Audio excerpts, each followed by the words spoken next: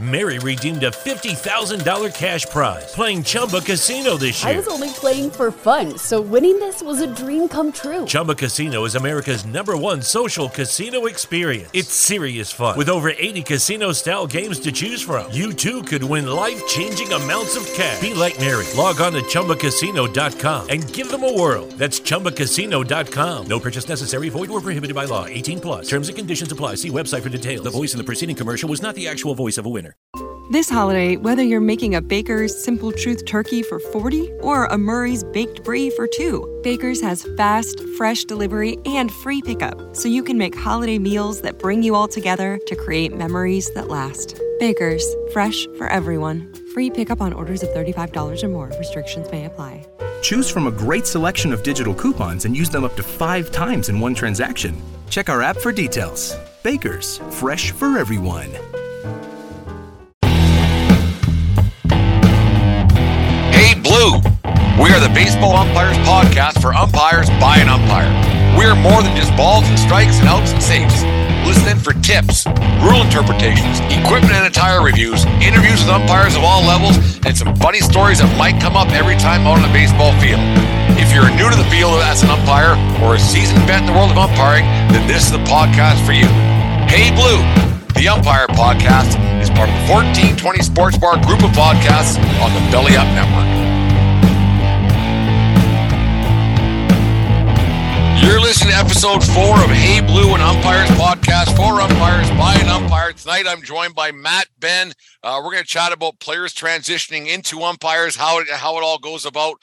Because we last week we were belly aching about how to recruit guys and get guys into the game. We thought, well, get some players in. It's a really hard thing to do. Matt, better get the sponsors out of the way first. This episode is brought to you by SeatGeek and SeatGeek.com. Use promo code 1420pod at SeatGeek.com today. Matt, how you doing, my friend? Good. How are you? I'm doing good. I did a little. We travel on the road a lot together during the summertime. We sit in the dressing room together. We're on the field a lot together.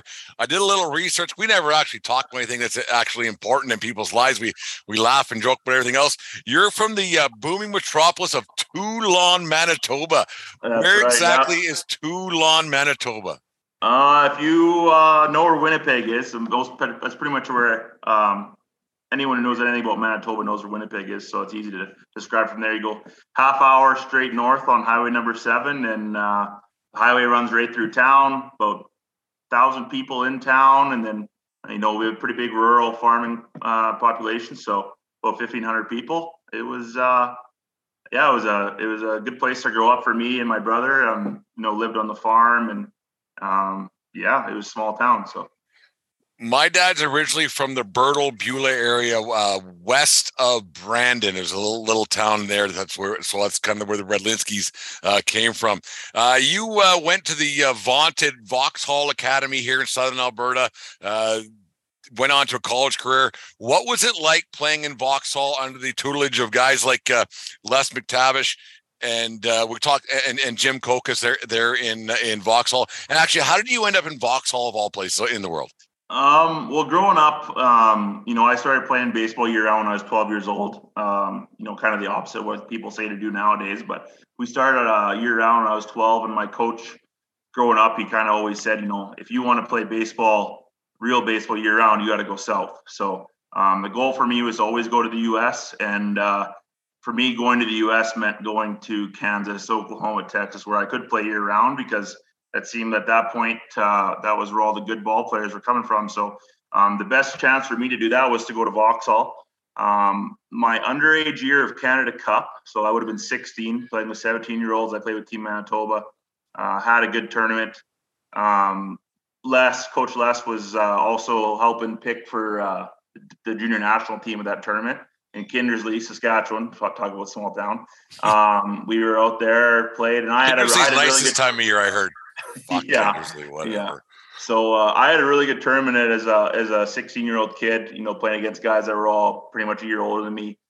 We, as Manitoba, traditionally were not in the top as far as competing, with the Albertas and the BCs and the Ontarios, but we showed out pretty good. And then I just remember we were driving home.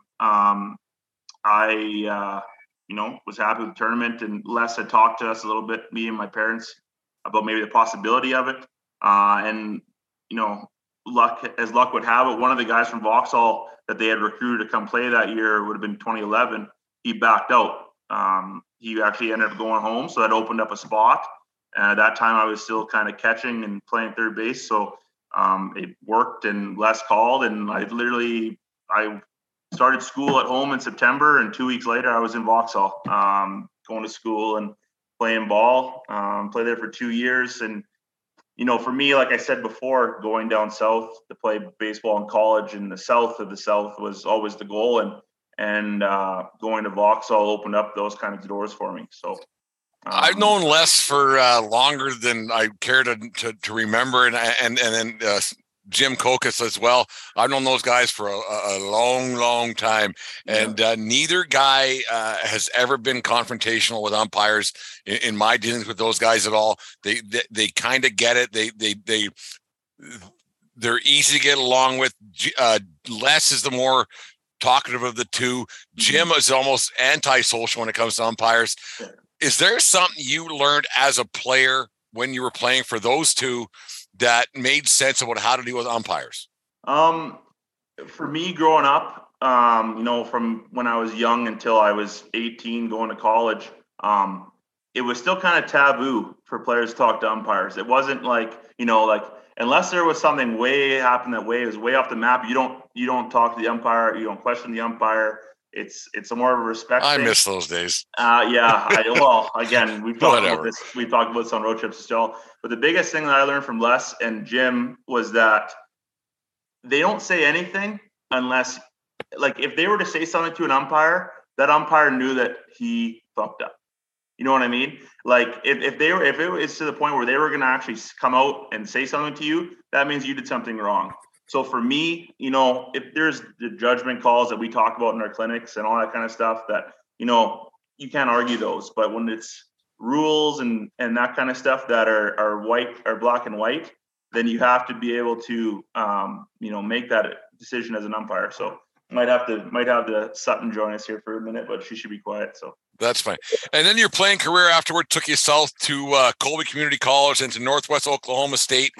What was the biggest change in umpiring that you saw when you're playing in Canada, Manitoba, then in Alberta, Southern Alberta for Vauxhall, and then you go to these NCAA schools? What was your biggest change in your eyes, what you saw with umpires and how things were just a little bit different? I'm not saying better, but just different. Yeah. For me, the attitude that the umpires had, I think was much different. And the way that they conducted themselves on the field. I think we're starting to get to that point, especially with the guys in our upper echelon of guys. But, we had guys in Southern Alberta here that they were just there because there was no one else type of thing at that point, right? But when you started going to college, those guys were recruited. They had been through the ranks and they were there for a reason. And just the professionalism, the way they conducted themselves in the field, was the biggest thing for me. And then another things I learned when I was down south is, an umpire was good because no one talked about the umpiring after the game. And that's what I'm trying to do as far as being an umpire now, is the less problems I have, usually the better the game went. And if no one's talking about the umpires, that means that the game probably went pretty smooth. So like you've done games in Medicine Hat together and doing the walk of fame or the walk of shame, I guess, through the crowd after the game is all said and done. You can say a lot of how your game went because either you get a lot of Bud Light umpires in 7th, 8th inning, and then you're walking from the field to the dressing room. They got to build a tunnel there for us, I think, in my opinion. But there got to be something done. You walk through there, and it can be a dicey little walk. Once you got done your playing days and you said, that's it, I'm done, I can't go any further, this is it. What made you think I should give this umpiring thing a shot, and why did you finally decide to do it? Are you thinking of going to a game or a concert in the coming days ahead, or do you already have tickets and want to upgrade where you're sitting? It's simple. Go to SeatGeek.com or the SeatGeek app. They have tickets for all sports going on right now, as well as concert tickets to shows throughout North America. And to make things even better, use promo code 1420POD, that's 1420POD, and receive $20 off your first purchase. Once again, that's promo code 1420POD at SeatGeek.com or the SeatGeek app. Well, originally I wanted to coach when I was done. They said as all players do. The guys that can't play coach, right, type of thing. So that's what I wanted to do originally, and I wanted to stay in the U.S., but it didn't work out. So baseball was off of my mind for a long time. So a couple years in, I got back into officiating hockey. Realized that there might be a little bit of a cash thing for me on the side. So the original want to get back in was just to make a little extra cash. I contacted the late great Mitch Ball, as you know, and you've talked about on this show. He got me in to my first clinic. It was in Coaldale at the school. Kind of gave me the ins and outs of where to go with equipment, what kind of shirts, what kind of pants, that kind of thing. And for me, it was an all out or an all in thing. So for me, I told Mitch this, and it was selfish at the time, I guess, looking back, but I didn't want to do the little league stuff. I didn't want to do the mosquito, the bantam stuff. I wanted to jump right in because, number one, I think I had an upper hand because I played. I don't know, I always compare it to the NHL or hockey now. A lot of the guys that are moving up into the pro ranks, they're all guys who played at a very high level. So major, junior, AHL, overseas. And I think as far as an official or a referee or an umpire in any sport, if you have some knowledge of the game at a high level, it's easy to make that transition. So for me, umpiring was something I wanted to do. I didn't want to coach. I didn't want to spend my nights every night, coaching 12-year-old kids that didn't listen to me and their parents thought they were going to the show. And that wasn't for me. I wanted someone to pay me to be there for a couple hours. I figured I would probably be okay at it and I would move up fast. And just like what I do now for work, the biggest thing for me also when I quit was giving back. All the people that did the umpiring for me as a player, did all the field work, all that kind of stuff. As soon as I was done playing and realized, the dream is over and you got to actually start working. The goal for me was to start giving back to the people that did it for me, whether that was coaching, umpiring, working on the field maintenance, that kind of stuff. And for me, umpiring was kind of the niche that I fit into. And so far I've been, I guess, pretty successful. I've been in the WCBL, which is probably the best baseball I'll ever do, that we do. This will be going into my third year, and I've only been really umpiring for 5 total. So I guess I'm still a very inexperienced guy in comparison to our elder statesmen like yourself and Olberg, but we all get along good. And I think for me, it's less about the money now and more about, just being available to give back to all the people that gave to me when I was playing. So. That's one of the things that I don't understand about trying to recruit guys and get guys into the game and everything else, so guys and girls actually, is to try to get people involved in it, to give back to it, because we forget about a lot of people that did a lot of stuff for free, like actually for free for a long time. I remember when I first got into this, I'm old. When I first got into this back in 1993 or 94, when I first started taking it a little bit seriously, there was guys that were volunteering to umpire games across my parents' house in Fort McLeod, and they were doing it for free because they just thought, my kid wants to play, we need umpires. And I think that that's a thing that's been lost for baseball in our area, and I think it's right across North America, is that people are a tad bit selfish when it comes to and forgetting where they came from and forgetting how the game grew and everything else. Because in Little League Baseball, you don't get paid. Like, it's a thing. It's a volunteer thing. And people forget that you have to have umpires to have baseball games. Yeah. And if your kid is playing a baseball game, it's a much better product when there's an umpire.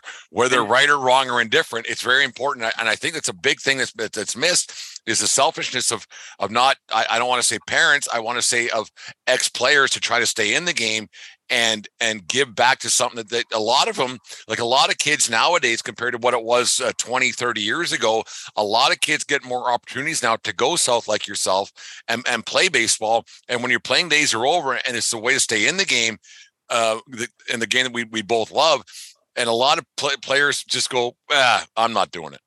Yeah, it's the nostalgia, right? It's the nostalgia of being an umpire. That's kind of the non-cool thing. And I know you've talked about it in previous Hey Blue podcasts, just to get us going here. But for me, it's not about being cool. It's not about making money.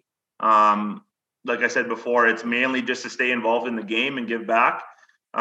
Because I think that Mary redeemed a $50,000 cash prize playing Chumba Casino this year. I was only playing for fun, so winning this was a dream come true. Chumba Casino is America's #1 social casino experience. It's serious fun. With over 80 casino-style games to choose from, you too could win life-changing amounts of cash. Be like Mary. Log on to ChumbaCasino.com and give them a whirl. That's ChumbaCasino.com. No purchase necessary. Void or prohibited by law. 18+. Terms and conditions apply. See website for details. The voice in the preceding commercial was not the actual voice of a winner. Especially as a former player, you do have kind of an inclination of what's happening, and you should know the rules. So it should be an easy transition, and I wish the nostalgia wasn't so negative. Let's get into that right now, because everybody says I played or I watched or I did this and I did that. We've had guys in our clinic who they've said, well, I've been around baseball for X amount of years. I've done this for X amount of years, and they struggle with this or that, a few things here and there. Once you got rid of your back catching pads and everything else, and you put on the umpire pads, you got it on the field. What was the hardest transition for you X amount of years later? What was the toughest part for you to go from player to umpire? Well, two things. Number one, and Mr. Olberg gives me crap for this, is just being, first of all, still knowing people in the game as far as coaches goes. And number two, being friendly with the players. I still kind of struggle with that line. For me, it's all about building relationships because, as you know, we see the same teams, the same players, the same coaches all summer. So for me, I'd rather build a positive relationship with that player or that coach so that when things do go sideways and they want to get mad, they might not take it easy on me, but, they don't turn on a dime. Second of all was plate work. For me, being a catcher and being an umpire behind the plate are very, very different. Angles, sight lines, that kind of thing. I still think for me, the hardest thing is calling a low outside pitch on a right-handed batter. That part of the play doesn't exist. Don't worry about it. For left-handed batters, some reason I see it a little better, or at least I think I do. I don't know. Ask some players, probably don't think so. But the lower outside pitch for a right-handed batter, that's still very difficult for me to see. And I the biggest thing I learned too is, we can go to all these clinics and we can have our supervisors and evaluators, but for me, the biggest thing is watching the guys that are doing it at a professional level. And she's getting excited at a professional level and learning from them. They might not necessarily do everything by the book, but they're there for a reason. And the way that they're doing it is the best in the world. So why not try to watch games and learn from them? That's one thing, Matt, that I think that you do well out there. You're on the field and you find we're both talkative guys in the field. Maybe you a little more than me. There's times where I'm just so mad I don't even want to talk to anybody. I don't say out when the guy's out. Like your ejection we talked into existence. We'll get into that and we'll get that in a little bit here. But there's times where I think that's one thing that you do quite well, is that you do have a camaraderie with players and with coaches. You take it a little far sometimes, but there's times where it turns out pretty great, and it has a calming influence on the game. Because I've said this before, that when everybody's just mad out there, and that's what I seen when I first came back after my long hiatus, everybody seemed to be mad all the time out in the field, and there was always something to be proven. And I didn't understand that, because at the end of the day, it's just a game. But there seemed to be a lot of anger and frustration between players and umpires, and I didn't really understand that. And because it's big picture, the game, it's 54 outs and the game's over, or 51 outs sometimes, or whatever it is. And the frustration and the anger that was happening between players and umpires was a big thing. I think you do that quite well. Yes, me and you do chat a little bit more than maybe we should sometimes, but I don't think that's a bad thing, because there's guys like Jake from Brooks this summer, fantastic guy. He was asking questions about what was going on, because he wanted to know the ins and outs of baseball as well, because he's learning as well. Like at the amateur level, like we are, and we pretend we're professionals, but the big picture, we are amateur umpires, and we're all learning the game as it is, and being more congenial to people and learning things. Like you just said, you didn't know the rules of the game as either, but now that you're umpiring, you know the game a little bit better, and you know the rules a bit better, because players and coaches don't know the rules very well. They don't. No. So as umpires, because that's our job, is to know the rules and to explain the rules to these guys instead of just yelling all the time. I think that's very important to keep the game going. And, for me, like those small conversations between pitches, whether it's a rule, whether it's just getting to know the guy's first name, where do you play, the school you go to. I think for me as a player, if an umpire was to reach out to me, that means the umpire cares. And the biggest thing that I think the players think and the coaches think is that the umpire doesn't care and he doesn't want to be here. And I think that just alone causes a lot of issues. So just having those small conversations between pitches, between outs, between innings, it just shows that you care, you want to be there, and you just want the game to go well and the summer to go well for these guys. We talk about it a lot during our clinics, how a lot of umpiring can be perceived as smoke and mirrors, and that's one thing that you hit the nail on the head right there. Is that you pretend you want to be like, there's nights, and let's not sugarcoat this. There's nights you don't want to be there, but you go out and you do it, and you make the best. We've talked a lot over the years, Matt, that we've been doing games together, that when you're in the afternoon, you got your job, you got things going on, wife, family, this and that, podcasts, whatever's going on. And the last thing you want to do is go umpire a baseball game, and you almost talk yourself out of it. But once you're there, it's fine. It's the thought of going a lot of times that really stinks for me. But once I'm there, I'm good, putting my stuff on, having a laugh, blah, blah, blah. And then once the game's on, you see a few warm-up pitches and you get into it, and you're good to go. That's the biggest thing, is showing and like you said, showing that you want to be there, and letting the coaches and players know that you're interested, because they'll pick up on that quickly. And as an ex-player, you probably knew that. And when you were a catcher, you probably knew, and you probably heard umpires saying stuff in your ear like, oh, I can't believe I'm here. It's 50 above and blah, blah, blah. Yeah. Especially the hot days, it does get pretty warm when you're back there at the plate. But, in my 5 years, I hopefully I lead into our ejection story minutes and a half, but 5 years I haven't had an ejection. And we'll get to it. Whether that speaks into me being good or bad, that's indifferent. I just think that if I can create those relationships, like I said, with the players and with the coaches, between innings and just small talk, it doesn't have to be prolonged every inning, every pitch, every out, because then you, like you said, you are getting too friendly, and like we try to avoid. But if we can just have small bits where maybe we have to explain a rule and that kind of stuff, and just your timing too.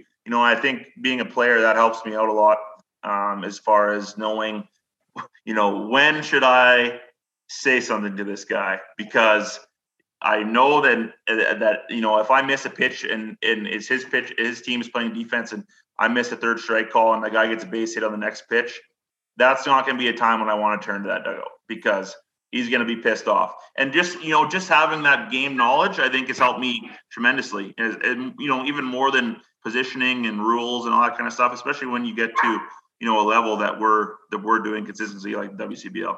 What was the toughest part of your transition, do you think, to go from being a player to being an umpire? What's been the toughest the toughest transition, and what do you think you would have done differently, or you would have seeked out, looking back your 5 years since you put the glove away? For me, it's an easy answer. It's rules. I was playing at a college Division II NCAA level, and I thought I knew the rules. And then you get into umpiring, you start opening up the rule book and you go through it, and it's like, oh wow, like I really didn't have a clue. And explaining that to coaches and other players doesn't usually go over very well. But for me, it was a very humbling experience because maybe I only ever got thrown out of one game, and it was a senior game in Manitoba. And I thought it was a bad third strike call. I didn't want to be there anymore. But anyways, that's for another story. But I never really thrown out of a senior game. That's a whole nother level of nozzle. Yeah, I was 16 years old, and I was playing for our senior Toulon team, and we ended up. It was in the playoffs. Let me guess, the Toulon Braves. Toulon Cardinals. Oh, the Cardinals. Okay. Toulon Cardinals. I just assumed. I shouldn't assume. Yeah, some of the old guys they didn't want to catch anymore, and that was when I was still catching and I was still young. So they put me behind the plate. I was the youngest guy in the league by probably 15 years, and I umpire that I grew up playing with. He rung me up for a third strike, and I didn't draw a line, but I went over the line by what I said, and he kicked me out, and that was literally the only time I ever got kicked out. I didn't say anything to umpires. That wasn't my job, and I understood that. But that's the only time I've ever been ejected from a game.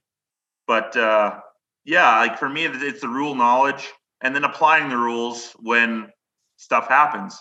I was at a evaluation tournament here for baseball Alberta provincials and up in Olds, and we had a situation with a runner on first base, and there was a line drive to the shortstop. I was at U3, and shortstop catches the ball, and the guy had taken off because it was a line drive.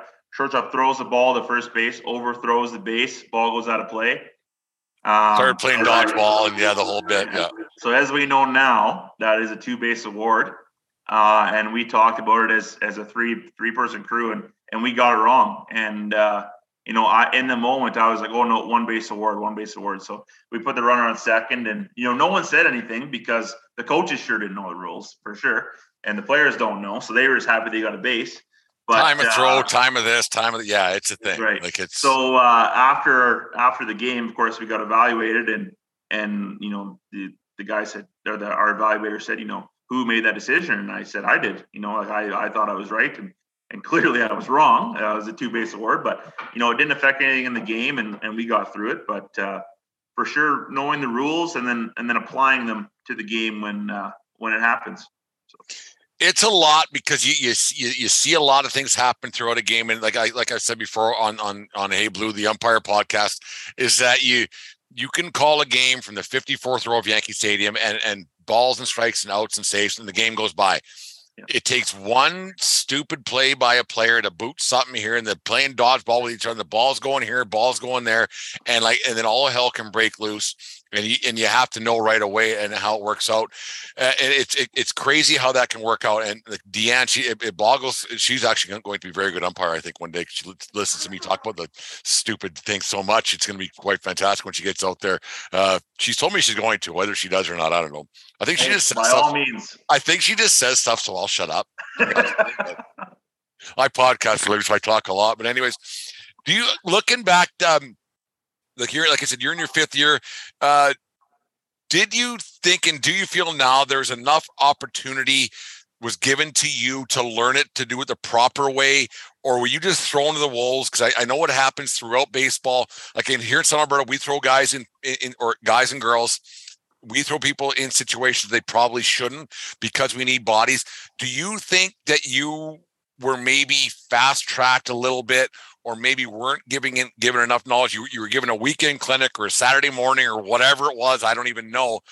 Like, do you think you were maybe thrown to the wolves a little bit?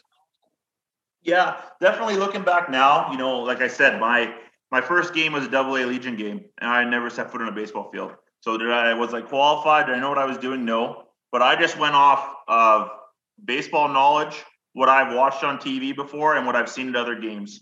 And I'll never forget, actually, Mitch Ball he told me that, you're going to do this game or whatever, and I'm going to come watch. And I don't know who it was, maybe Daryl or maybe Ron, whoever it was with. And he was on the plate and I was on the bases, and it was a doubleheader. So of course we switch after the first game, and we're sitting in the room between games and we're getting ready. And Mitch said, don't worry about what you got wrong, but we're going to talk about what you did right today. And for me, that was huge because, we could have sat there for hours on the things that I didn't do right as far building as blocks, positive reinforcement. That's right. A big thing. As far as positioning or maybe outs or saves or rule knowledge. But, he told me that I was, number one, I looked like an umpire, which for me was a huge thing. I didn't want to look like a dummy. And number two, that is such a huge thing. I remember when I was back in 1997, I did some Pioneer League games back then, and my stuff was here in Lethbridge, and I was living in, like, my parents were in Fort McLeod, and I left my equipment here in Lethbridge, and somebody umpire didn't show up across the street from my parents' house, and Mary redeemed a $50,000 cash prize playing Chumba Casino this year. I was only playing for fun, so winning this was a dream come true. Chumba Casino is America's #1 social casino experience. It's serious fun. With over 80 casino-style games to choose from, you too could win life-changing amounts of cash. Be like Mary. Log on to ChumbaCasino.com and give them a whirl. That's ChumbaCasino.com. No purchase necessary. Void or prohibited by law. 18 plus. Terms and conditions apply. See website for details. The voice in the preceding commercial was not the actual voice of a winner. Hi, I'm Maria. And I'm Mike. And we're Team Ready. Black Hills Energy knows your home is where your heart is, so they want you to be ready. It's all about keeping you safe, prepared, and making your home as energy efficient as possible. Everything from how to weatherize your home to how to stay safe during extreme weather. Be ready for anything. Go to blackhillsenergy.com/Team Ready. So I went and did the game, whatever, wearing shorts and stuff I had that was in there. And I got bitched at like you wouldn't believe, because I didn't look like an umpire because I was wearing shorts and just the shin pads. I didn't get anything wrong, but people just were like, who's this joker? So it was quite funny so looking the part is probably step number one that we really need to tell people. If you look the part, you'll play the part. And that's something we really got to push out there for young aspiring umpires. For me, it's number one. If you don't look like you know what you're doing, chances are that game isn't going to go well for you. Because even if you make the right call, someone's going to be arguing because they think that you don't know what you're doing. And we preach that in the clinics that we've been doing with the new guys. We're sending out the she's being loud. We're sending out websites and links for guys to go and buy the gear that we need them to have. And I think it's going to make life a lot easier for guys. So that was number one for me. And number two, just not knowing whether I'm doing it right or wrong. For me, that was huge to have Mitch there that first game. If he wasn't there, maybe Ron was going to help me out for sure. But, for me, him telling me that I think you could be good at this meant that that meant I was committing to it. And, once I committed to it and I started learning more and more and more, I think I just got better and better. And it set me up to do better games. I think my second year we went to single A Legion regionals in Medicine Hat, wherever it was. And I ended up doing the plate. For the final. So, for me at the time, I didn't know that was a big accomplishment, but now knowing that the plate, all right. Now knowing that the plate is the biggest thing that you can get as far as a assignment, for me, looking back, that meant that Mitch believed that I would be able to do this at a high level. So, and then now, going to the WCBL, working with you and Brandon and, Chris Hartley, Ron Shuchuk, who we've talked about before, just learning more and more in the room from those guys has been great for me. That's the one thing that I think lacks, like the higher levels that we get and everything that gets to be done. Like I've kind of hit I guess an apex, you could say, of my umpiring career. And I'm not being mad. I'm not mad about it. I'm not sad. Like, it's just what it is. This is life got in the way for me for a lot of years. I was out of the game, and I enjoy being out there a lot and having a good time. And I enjoy it. And I think I do the do a pretty decent job at a decent level. The thing that maybe we need to do at the level that we're at and above is we don't get told if we're bad. No, yes, there's fans who yell at us when they're 19 Bud Lights deep in the eighth inning, but in general, yes, the coach might say we're bad, but we don't really have anybody saying you did this right, you did that right. There isn't enough people, evaluators at our level that tell us that we're doing it wrong, and so that trickles down the whole way, because when you get into minor baseball in Southern Alberta, because that's what we know and that's what we'll talk about, there's no evaluators on a daily basis going that way to say you're doing this right, you're doing this wrong. Is that the biggest problem that umpiring has, you think, that there's just not enough instruction being done from day one to day 365? Yeah, well, like where I come from is where I'm coming from is we just don't have enough guys in general, because the guys that are going to be doing the evaluations for us are on the field with us. You know what I mean? Like we can't afford to keep a guy out of doing a game in order for him to come evaluate. So that just goes back to, at the minor level, is pushing this so that we can get more umpires coming up. So that way the guys like Ron Shuchuk, Brian Hodgson, Corey Davis, all the guys that we have here in Alberta, they can start going to games to supervise, not to umpire.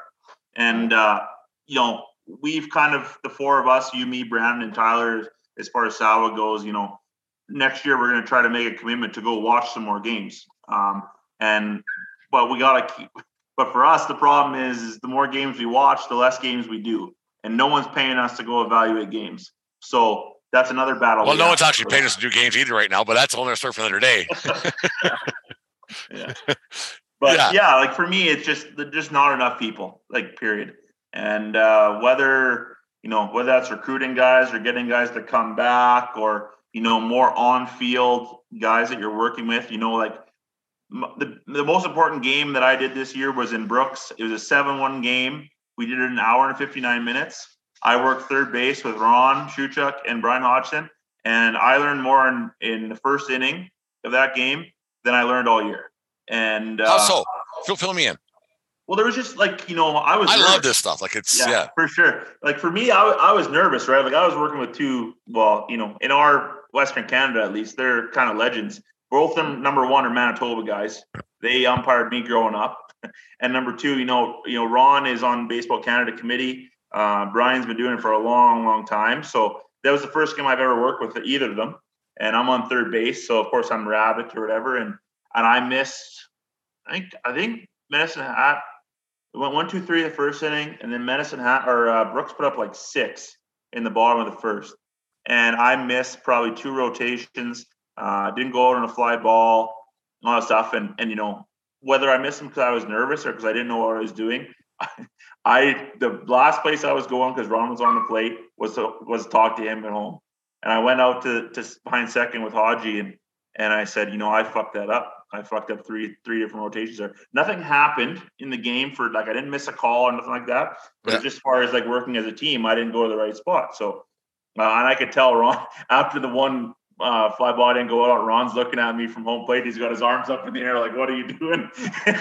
So Ronnie gets a little revved up over some pretty funny things sometimes, and he's a good Ron's he's great. I love working games with Ron. I love talking with Ron. He's a great guy.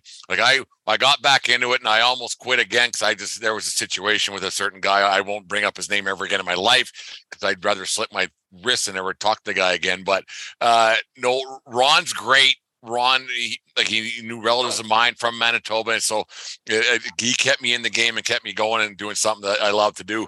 Ron's and that's the thing, is that we need to get younger guys. That's what I talked about on the last show, is that we need to get younger guys working with experienced guys, not just as mentors, but as partners. Yeah. Because then guys will feel like they're part of the game and they want to do it, and it brings the coolness back into it. Like you said earlier on, being an umpire isn't cool. I'm not going to pretend that it is, but we can make it kind of cool. And I think that's one thing that Ron does for me is that it made it pretty cool to do it. And then Deanne, she says, it's great seeing that you're out there and you're part of the show. And if we can teach kids to do that, I think that they're part of the show, not just WCBL, but if they can go on to other things, I think that adds to it. Well, and for me in that situation where, he was giving me the, what the fuck are you doing? Yep. It wasn't for me, it wasn't like an attack on my feelings, like it was more like, hey, I got to pick my shit up. Like, Ron shows tough love, and that's fine. Like, but it's not tough. Like, it's not hard. Like, it's exactly. Whatever.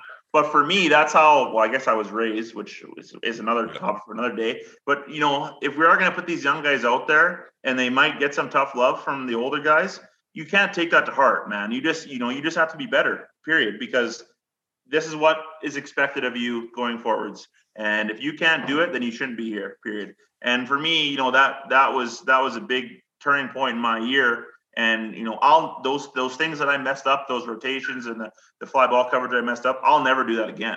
You know what I mean? Like, that was a learning point in the summer for me. Like, that's just never going to happen again. It's ingrained in my mind now. So. No, that's huge. And I was going to ask, like, just that right there. Like, we're talking about retaining guys and recruiting guys and being out there and helping people. That's the biggest thing we need to do. Matt, we struggle with it here in Southern Alberta. We have 19 guys in the SAWA, Southern Alberta Umpire Association, and that 19 is actually 10. What do you think? How? What? Why? Who knows? What the fuck? How across? It's not just Southern Alberta. I've talked about it on this show a lot. What do we got to do? And you're like, you've been involved in baseball for a lot longer than I have. I took a long time off of it. What has to happen for umpires to be retained, to recruit umpires, to grow the umpiring thing? What do you think's got to be done from a player's point of view, not an umpire's point of view? Like, go back 8 years. What do you think umpires can do and umpire associations can do to recruit players to become umpires? For me, it's money, which you've talked about on this show. We don't get paid enough. I think we get paid less than $10 an inning. You know what I'm saying? For a top and bottom half, it's less than $10. So you're really making about $5 an inning. For the amount of slack that we catch and the amount of things that happen at these games, it's not nearly enough. So that's number one. I know I said earlier that I don't do it for the money, and that's still the case. But to retain the older guys that are getting a little bit bitter, you need to pay them in order to keep them coming back.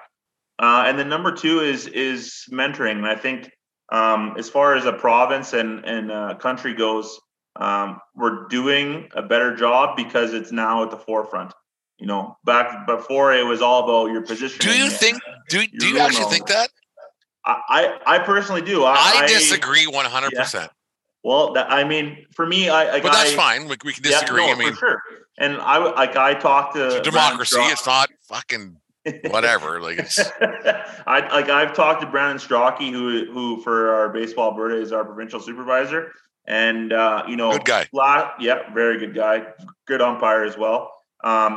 He showed me the numbers at a super clinic, or all of us at super clinic, and the last 2 years, our mentorship, the guys that are actually recorded games that they supervised has went up 75%.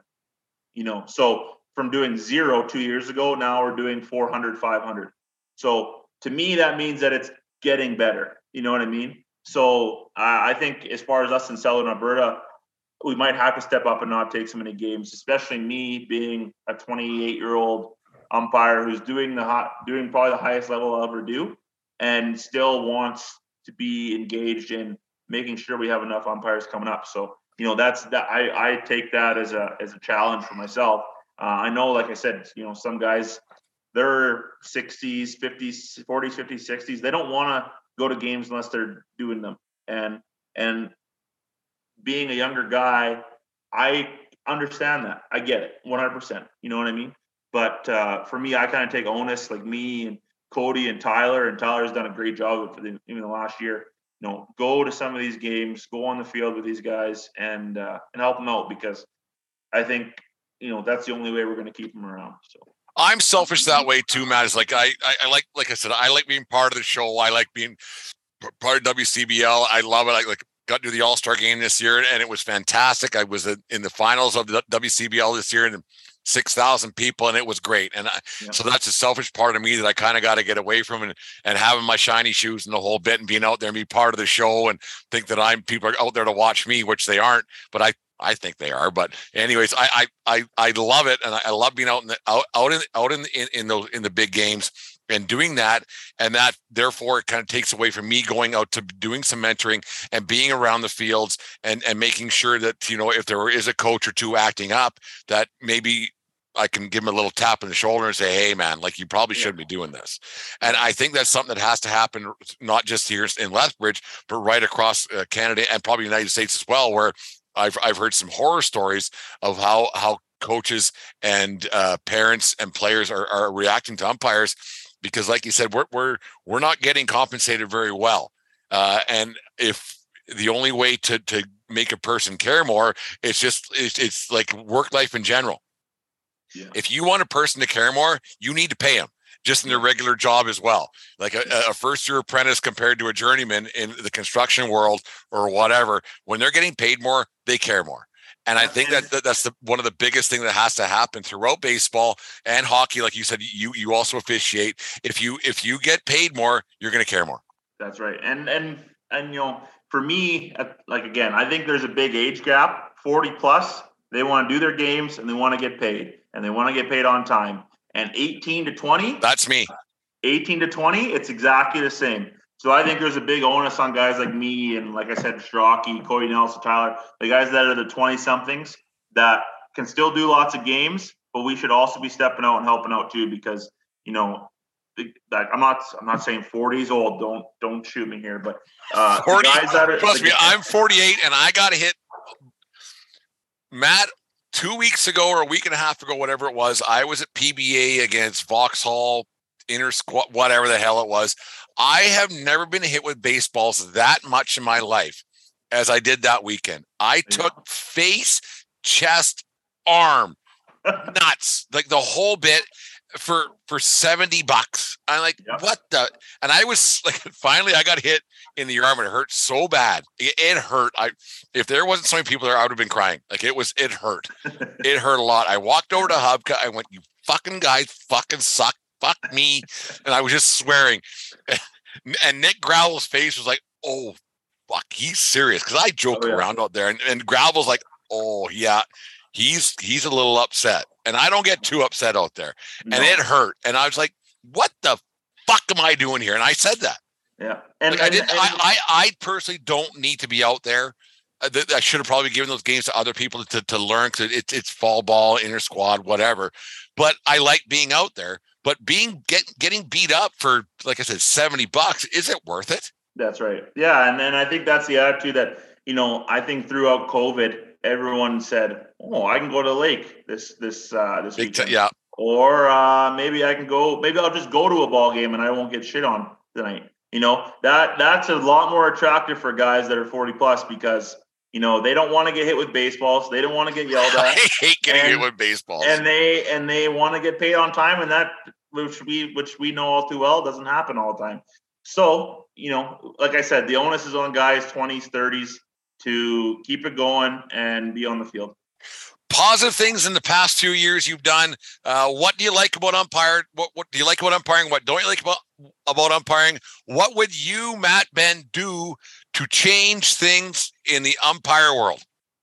Number one, the things I don't like, I think robo-umps is a complete idiotic thing that we're going to do. And I think I think it's inevitable. They're going to do it. But they're taking the human portion out of the game. Once they bring replay into the Wimble, I'm out.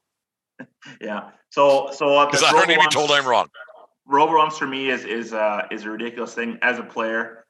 We watched Jeff Nelson fuck up at a game with the Jays, but still that keeps the human element in the game. And I think that's a huge part of why the game is so great. Things that have went well. I did more games in WCBL this year. Getting into the Baseball Canada National Program now. And for me, it's just do as many games as you can and mentor, because The older guys don't want to do it. And for me, I'm at a point in my life where if I have my daughter with me and I can't necessarily be on the field, I can take her with me. We can watch the game together. I can help out. So for me, that's a positive. And the other positive, and it goes for the same as hockey, and I think it should go for everything, is the driving to the games with your partners when you're learning more things about them, you're talking the game, and you're 100%. just involved. And for me, that's a huge part of being a team out there is, we if there was an ejection the night before, we can talk about it on the way to the game. Okay. And we know what happened and all that kind of stuff. And, even if there's stuff going on in guys' personal lives, they're feel open enough to talk about. I think that's going to keep guys in the game too, because it shows that your teammate out there cares. And for me, that's a huge, huge thing. So, what was that poor kid's name who didn't stand a chance from Moose Jaw with his dad's a batting coach for, I think, Cincinnati. Oh yeah. He's the kid from Regina. What was Regina. What was his name? I don't know. He's got real long hair. Yeah. And that kid was, okay, let's get into this. Okay. You've been itching to get into this since we started this podcast tonight, since we started recording. I had my first ejection in a long time, like ever. Like I had one 25 years ago with a guy from Swift Current, whatever. He was a dickhead and I told him that and whatever. Anyways, I've said it on this show on 1420 to my girlfriend, to my mom, to whoever wants to listen. I had a quick trigger that night. I probably didn't need to throw the guy out the way I did in the second inning of a game. I was a little bit quick, but there was a reason behind it why I threw the guy out when I did. Yeah, and I Matt, think we need to just let me finish. Okay. All right. I want to hear your side of the story from the drive from Lethbridge to Medicine Hat, the dressing room situation, what happened during the game. Let's hear your version of what actually happened that night. Because there's three sides to every story, right? My side, your side, fair enough. And I feel like I'm the most neutral because I didn't throw the guy out and I didn't say anything to you. So I think I'm neutral. But anyways, so we get into the car to go to Medicine Hat. I think it's like maybe a Thursday night or Friday night when it's pretty clear to me that Brent doesn't want to go. The number one. So he's already upset that we're going to Medicine Hat for a fourth time that week, whatever it was. And we start talking about, Brent coming back and not having any ejections. And if you've done baseball in this area or had Brent umpire you, he's not afraid to tell you how he feels, whether that's about you or your decision or anything like that. And I love him for it. I think it's a fantastic trait, and I think more guys should do it. So we're driving there, and Brent says, well, I haven't had an ejection in 20 years. And I said, okay, well, you just talked it into existence. So whatever, we let it go. We get to the field, and you could tell Brent starting to get his gear on. So his mind is starting to get more geared towards the game, and he's finally happy to be there. And I said, I get dialed in. Yeah. Oh yeah. You were dialed. We were there an hour and a half early. We were really dialed. So we get our stuff on and we're going out. And I told our was it Levi that was with us? Yeah. And I told Levi because you were on third. Levi was on first. Yeah. Brent walked out of the room first. I said, Levi, he's gonna have a bingo night for sure. And we laughed about it or whatever. And so sure as shit, we go out there, and I think there was, I don't know, Regina's hitting first, so top of the first inning, and I'm inside because there's a man on first base, and this kid who's from Regina he's playing left field. His dad. What was his name? Oh man, I can't remember. But his dad's a hitting coach in the big leagues for a major league team. So, anyways, we didn't know that at the time, but we go in and there was I don't know, strike one, strike two, and strike two is maybe questionable, but I mean it's summer ball. I said it, yeah. Summer ball, man, who cares? Like, just wear it. So then strike three happens, like he strikes out swinging or whatever. And he says something, and his exact words. He said, "You can't call that a strike when the pitcher's this good." Is what he actually said. Zelinsky. Yeah, it sounds right. But anyways, you can't. That's not a thing you can say. You can't say that. You can't call it a strike if the pitcher's this good. Anyways, so Brent tells him where the pitch was. No big deal. We move on. So nothing is said, the inning ends. I think it's ground ball or whatever. Brent walks up the line to his spot in between innings, and I'm kind of running back to my position, and I can tell that Brent's still fired up about what happened here. So as I'm running to my position, I see Brent turn around and just fires a guy out. And I'm just like, what Michael happened? Zinter. I just Googled it. Michael Zinter. There you go, Michael Zinter. So what happened was the third base coach had come down from Regina, who's, I don't like to be a dink on this, but he's a freaking nozzle. Anyway, he comes down and he starts arguing that Brent can't talk to the players and that it was a bad call and all this stuff. And I could tell Brent was fired up, and I just seen him throw him right out, bingo him. And then the guy said, what did he say to you even? He says, you're fucking soft. And I said, fuck you. You're still fucking done. Get the fuck out of here, you little prick. So as soon as I seen that go down, I started walking down towards home plate, and they were kind of in each other's face, but not really. And then the head coach from Regina Jason come out and what happened? Yeah. And finally it settled down. The guy left, and we're standing there, and I didn't say anything to Brent right away because I knew he was fired right up. So I just said, "You good?" And he goes, "Yep." And I walked back out to my position, and a couple innings later, I go down and I said, "I told you it was going to happen tonight." Yeah, I might have been a little quick on that one, but I got it out of the way. And I had one 2 nights later as well. Yeah, it was a Wednesday night in Manhattan, and I had another one on Friday night in here in Lethbridge with Weyburn. Yeah, Jesus Christ. And the thing about throwing guys out, Matt, is that it kind of puts a shitty thing into the game because everybody's revved up afterwards and during and everything. I don't like it. I mean, like the one I was a little quick on, but in my defense, if I didn't do something, they're going to beak all game long. That's right. And we talk about game management and we talk about ejections on these car rides because those are things that make the game put it in a negative light. And for me, we talk at length and on these car rides, and especially Brent and I and some other guys about keeping guys in games. Keep guys in games.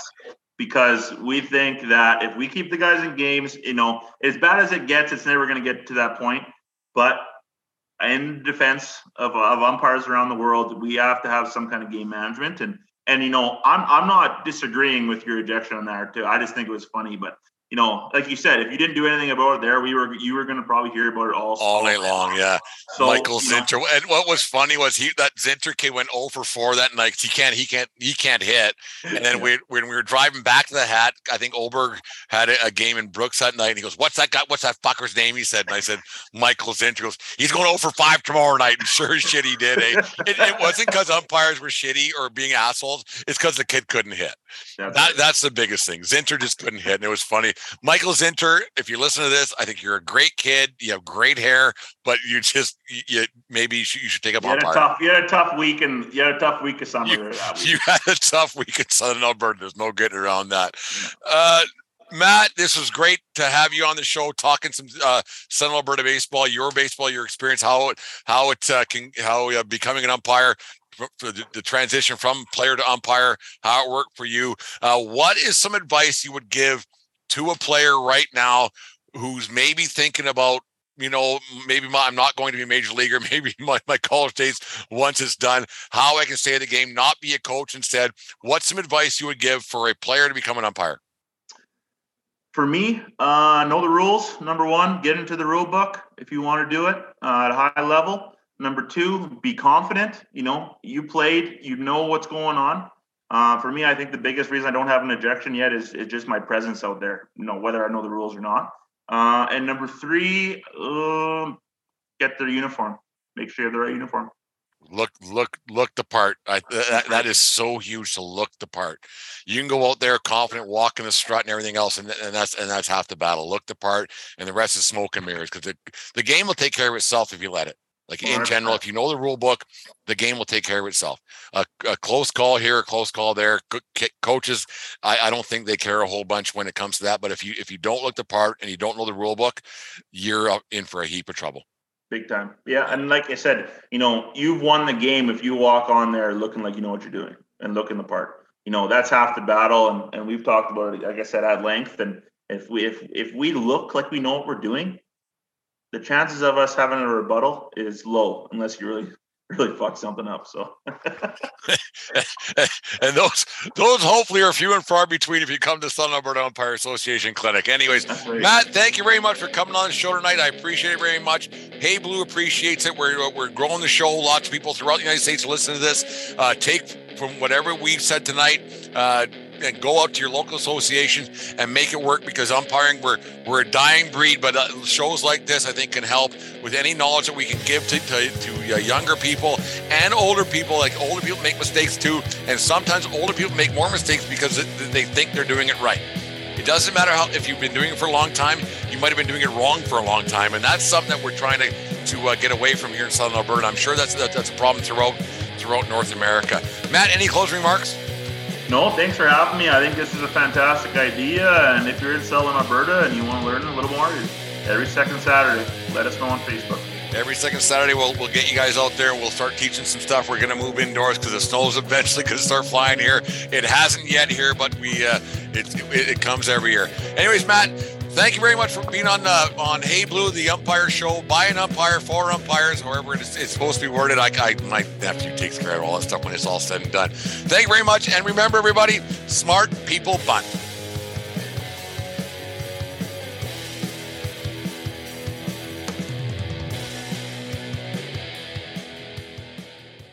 Thank you for listening to this Belly Up Sports Podcast Network product. Some said we go belly up, so we made it our name, and we're still here.